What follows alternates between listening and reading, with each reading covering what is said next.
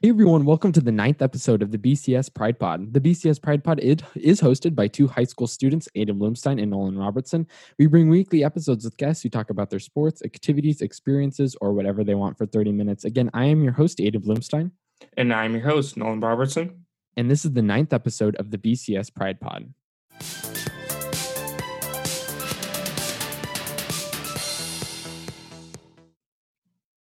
The guest that we have on this week exemplifies the ideals that we hold as Christians and that we hold in the Bradshaw community. The aspect in which he does this is with our international students.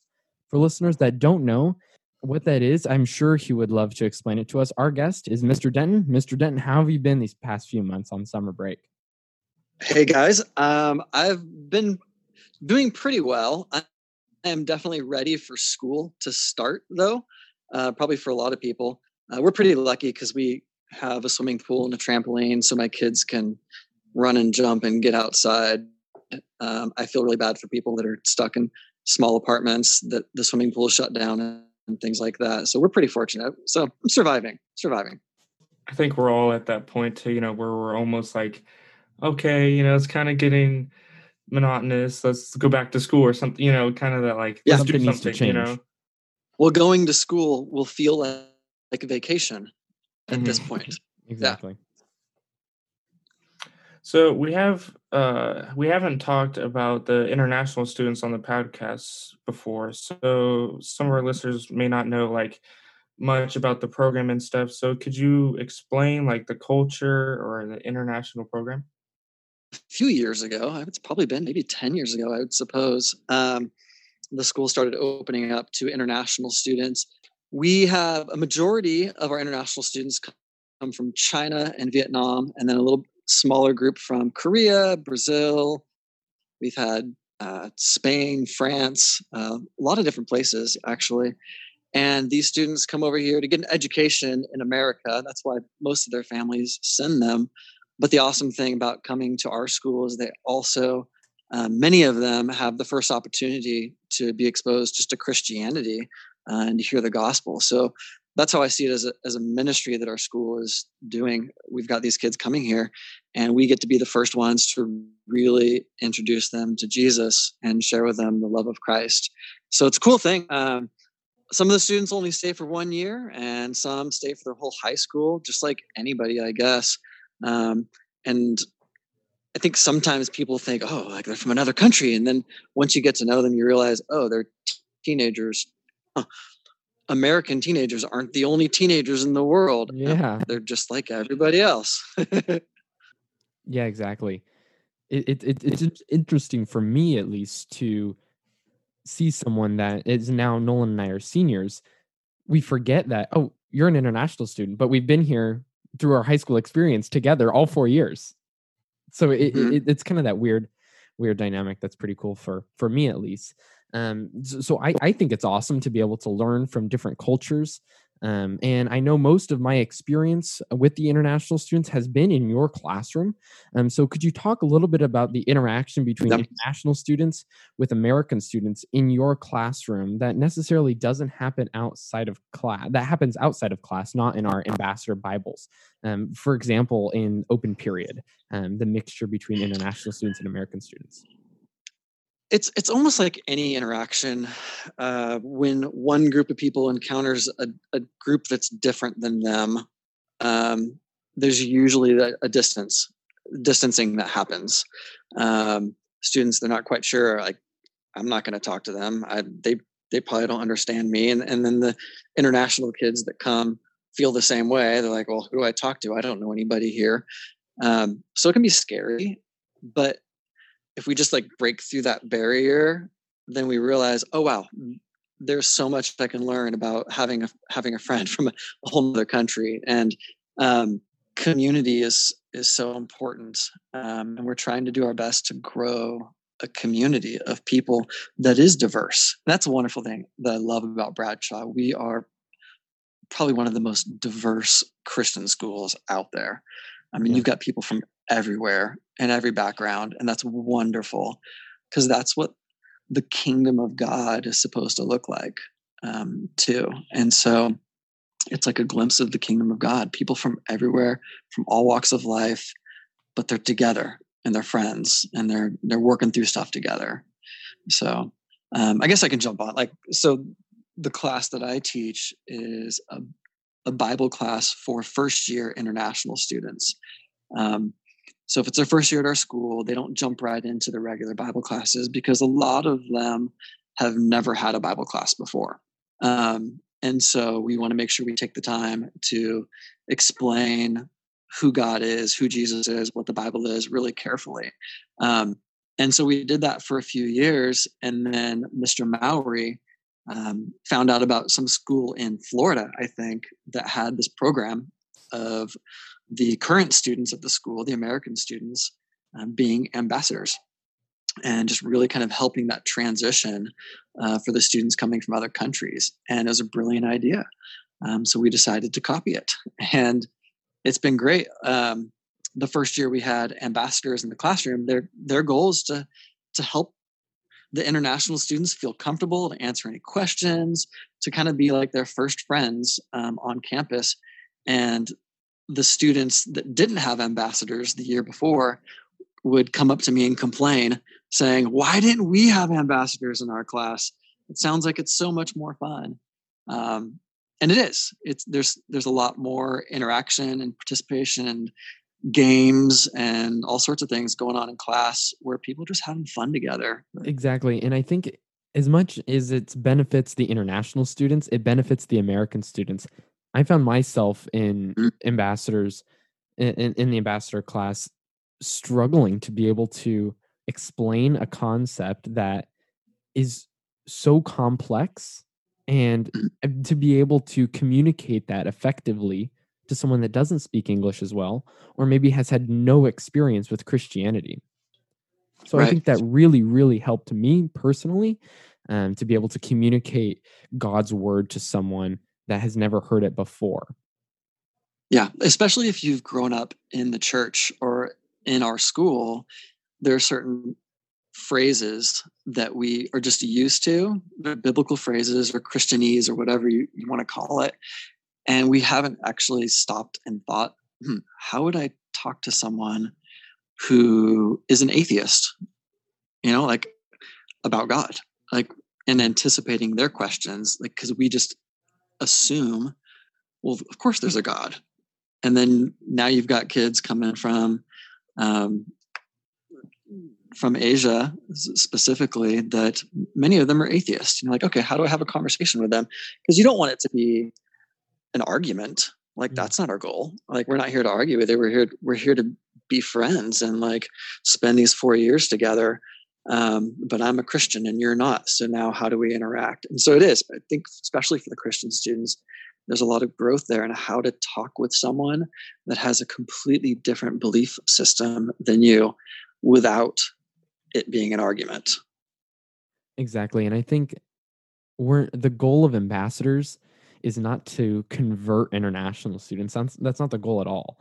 The goal is purely educational and to show them the love of God and show them the gospel and let that sell itself. Yeah. And I wouldn't necessarily say it was educational, but it is. The goal is to love. The goal is to be a friend.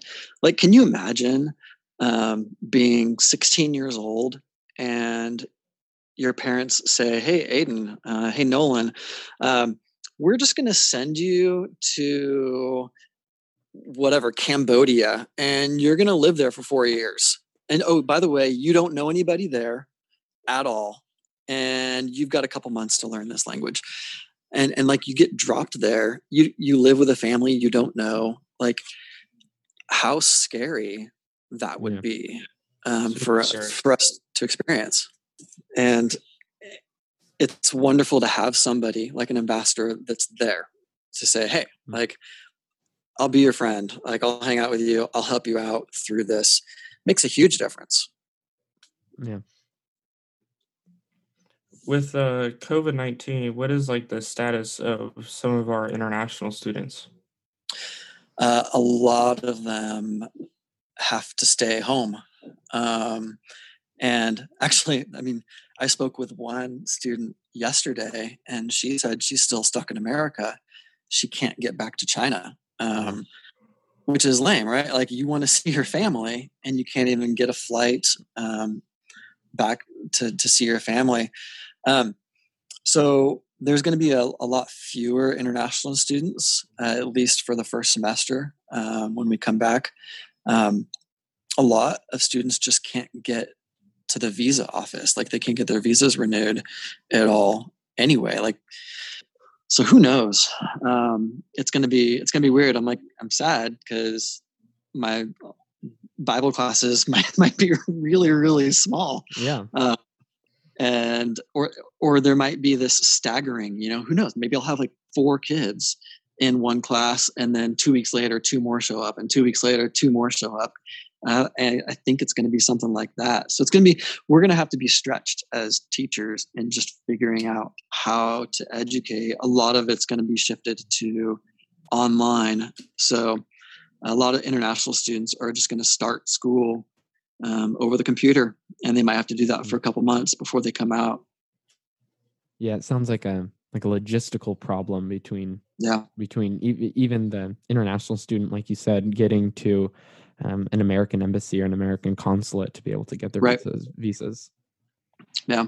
So for some American students that are listening, that are kind of nervous about the language barrier and find that as an inhibitor from interacting with the international students, how could you persuade them otherwise?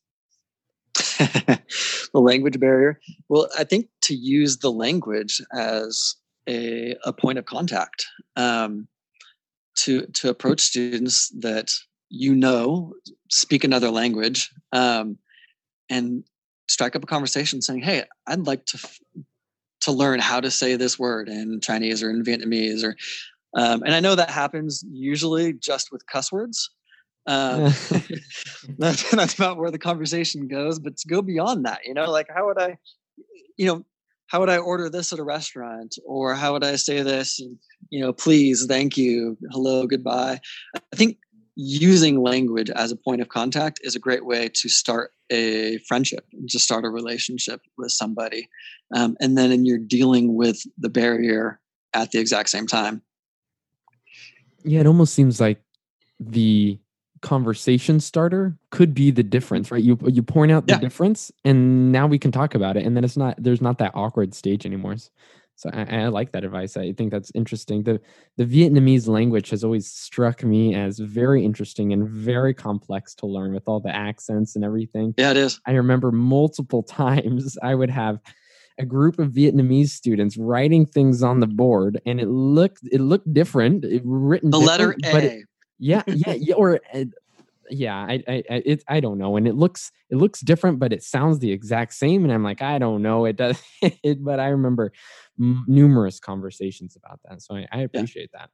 And you got to be willing to laugh at yourself, like, at messing up too. Yeah. And like, oh, I said what? Okay, let me try again. And it's fun. It's fun. I think another good conversation starter really is to say, like, how are things going in America? Like, what are the biggest differences in America than the country that you're from? Like, kids from Brazil, I always ask, because it's so foreign to me for them to celebrate Christmas in the middle of summer, right? Like, we don't think about stuff like that. Like, so you celebrate Christmas and you're wearing shorts and t-shirts, and they're like, yeah, Christmas you celebrate pajamas? Christmas and it's snowing. Why do you? So the cultural differences too, that's the wonderful thing, like learning about their background. And I think when you're born and raised in one place, you start to assume that everybody else in the world thinks like you do. And it's so not true. We're shaped by the culture around us, but like, there are humans everywhere, and I think when I travel around, like, in different places around the world, like, the land looks the same and people are people. But then when you start talking, there's like, wow, there's so much more that I don't know.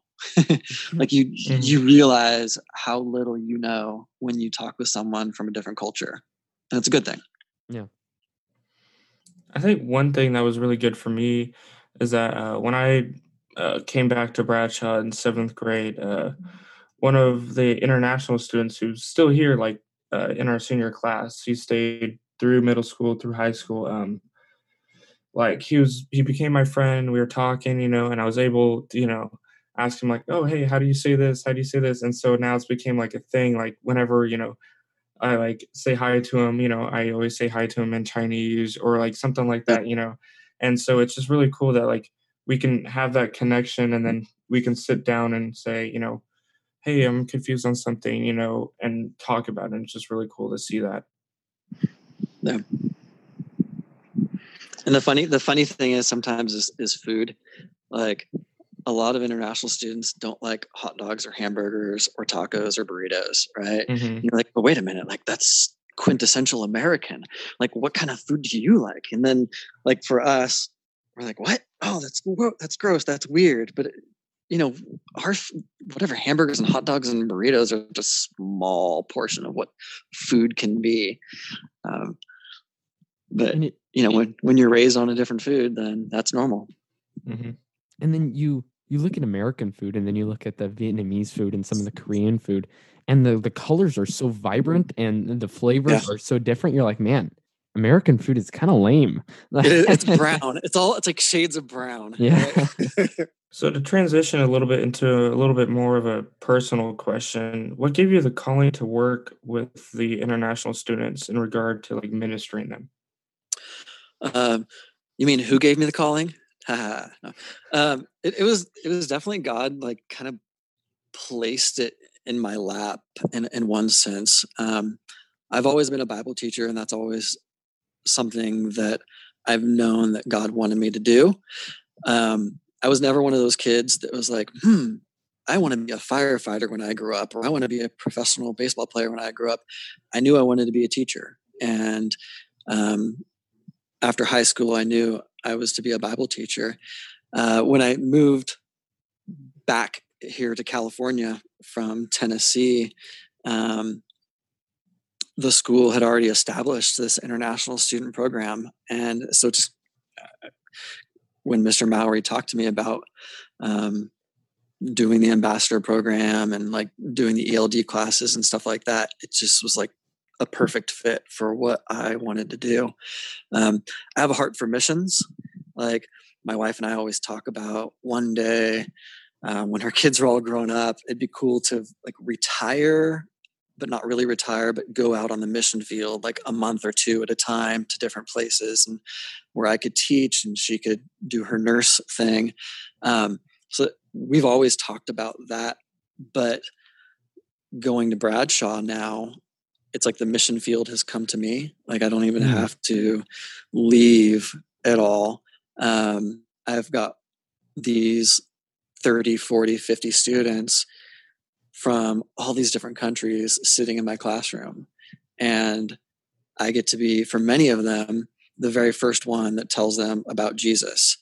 And that's a huge challenge, because you've got some students that are Christians, actually, and you have others that this is the first time they heard about Jesus, and others, maybe they've heard the name, Yesu, but they've been told various things about him.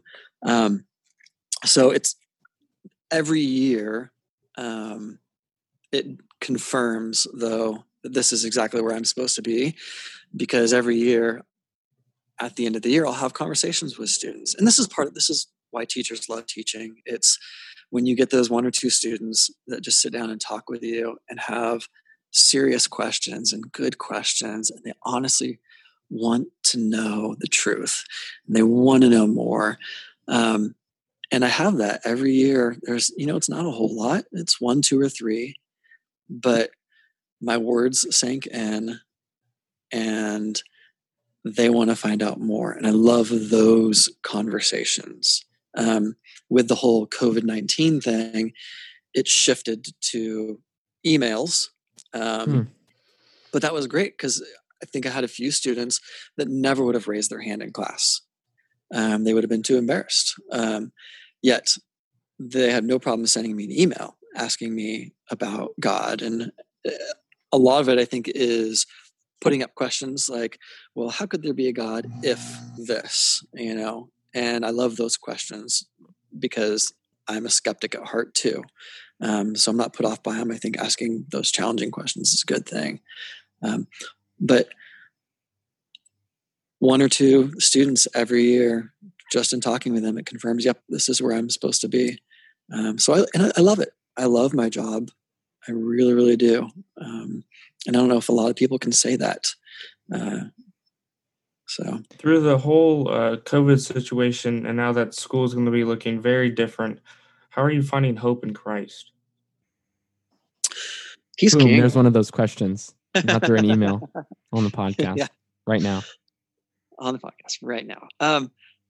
It's funny because I'll think about Christians over the last 2 millennia, and like we've got it easy.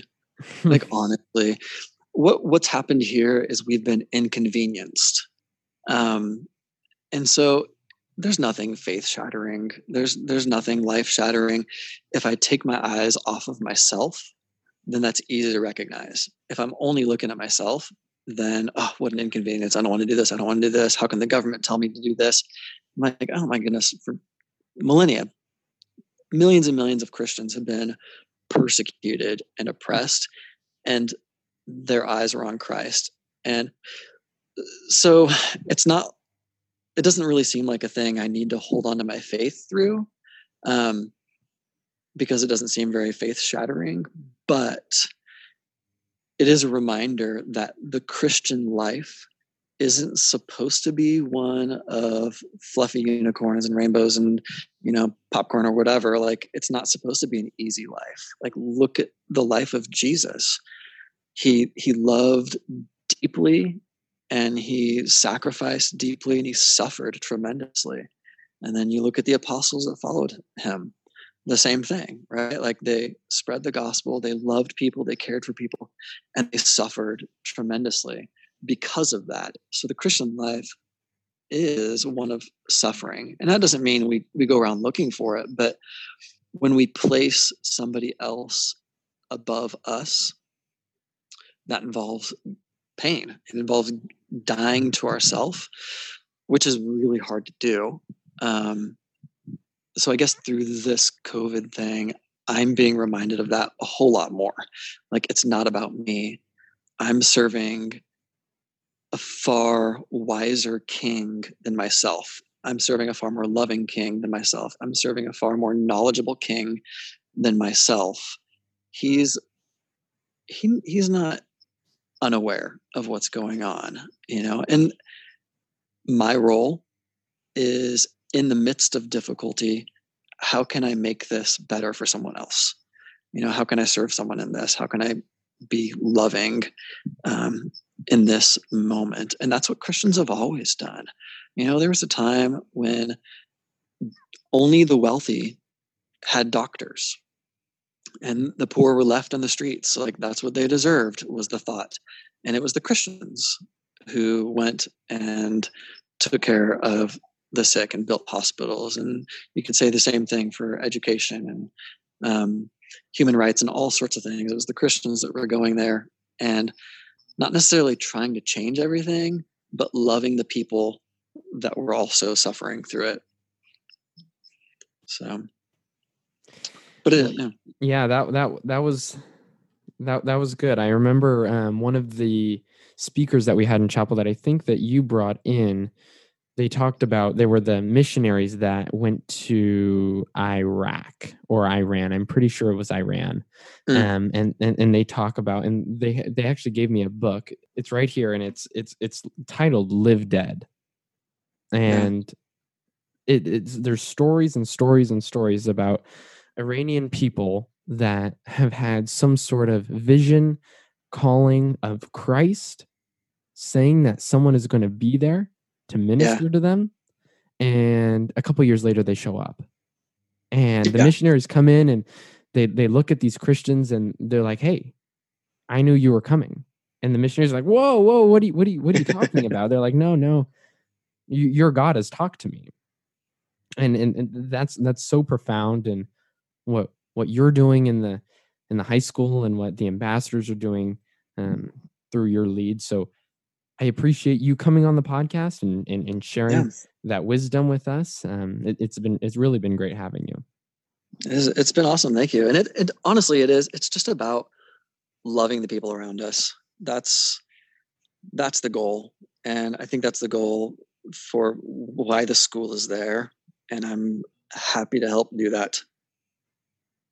We appreciate that. So listeners, don't forget to follow us on Instagram at BCS Pride Pod, at BCS Pride Pod. Also, if you have any questions or suggestions on who we should bring on, send us an email at pridepodbc@gmail.com. Again, pridepodbc@gmail.com. Make sure you also check out our website. That's pridepod.buzzsprout.com. Again, pridepod.buzzsprout.com. Stay tuned for next week's episode. That will be uploaded Friday on Spotify, Apple Podcasts, or on our website.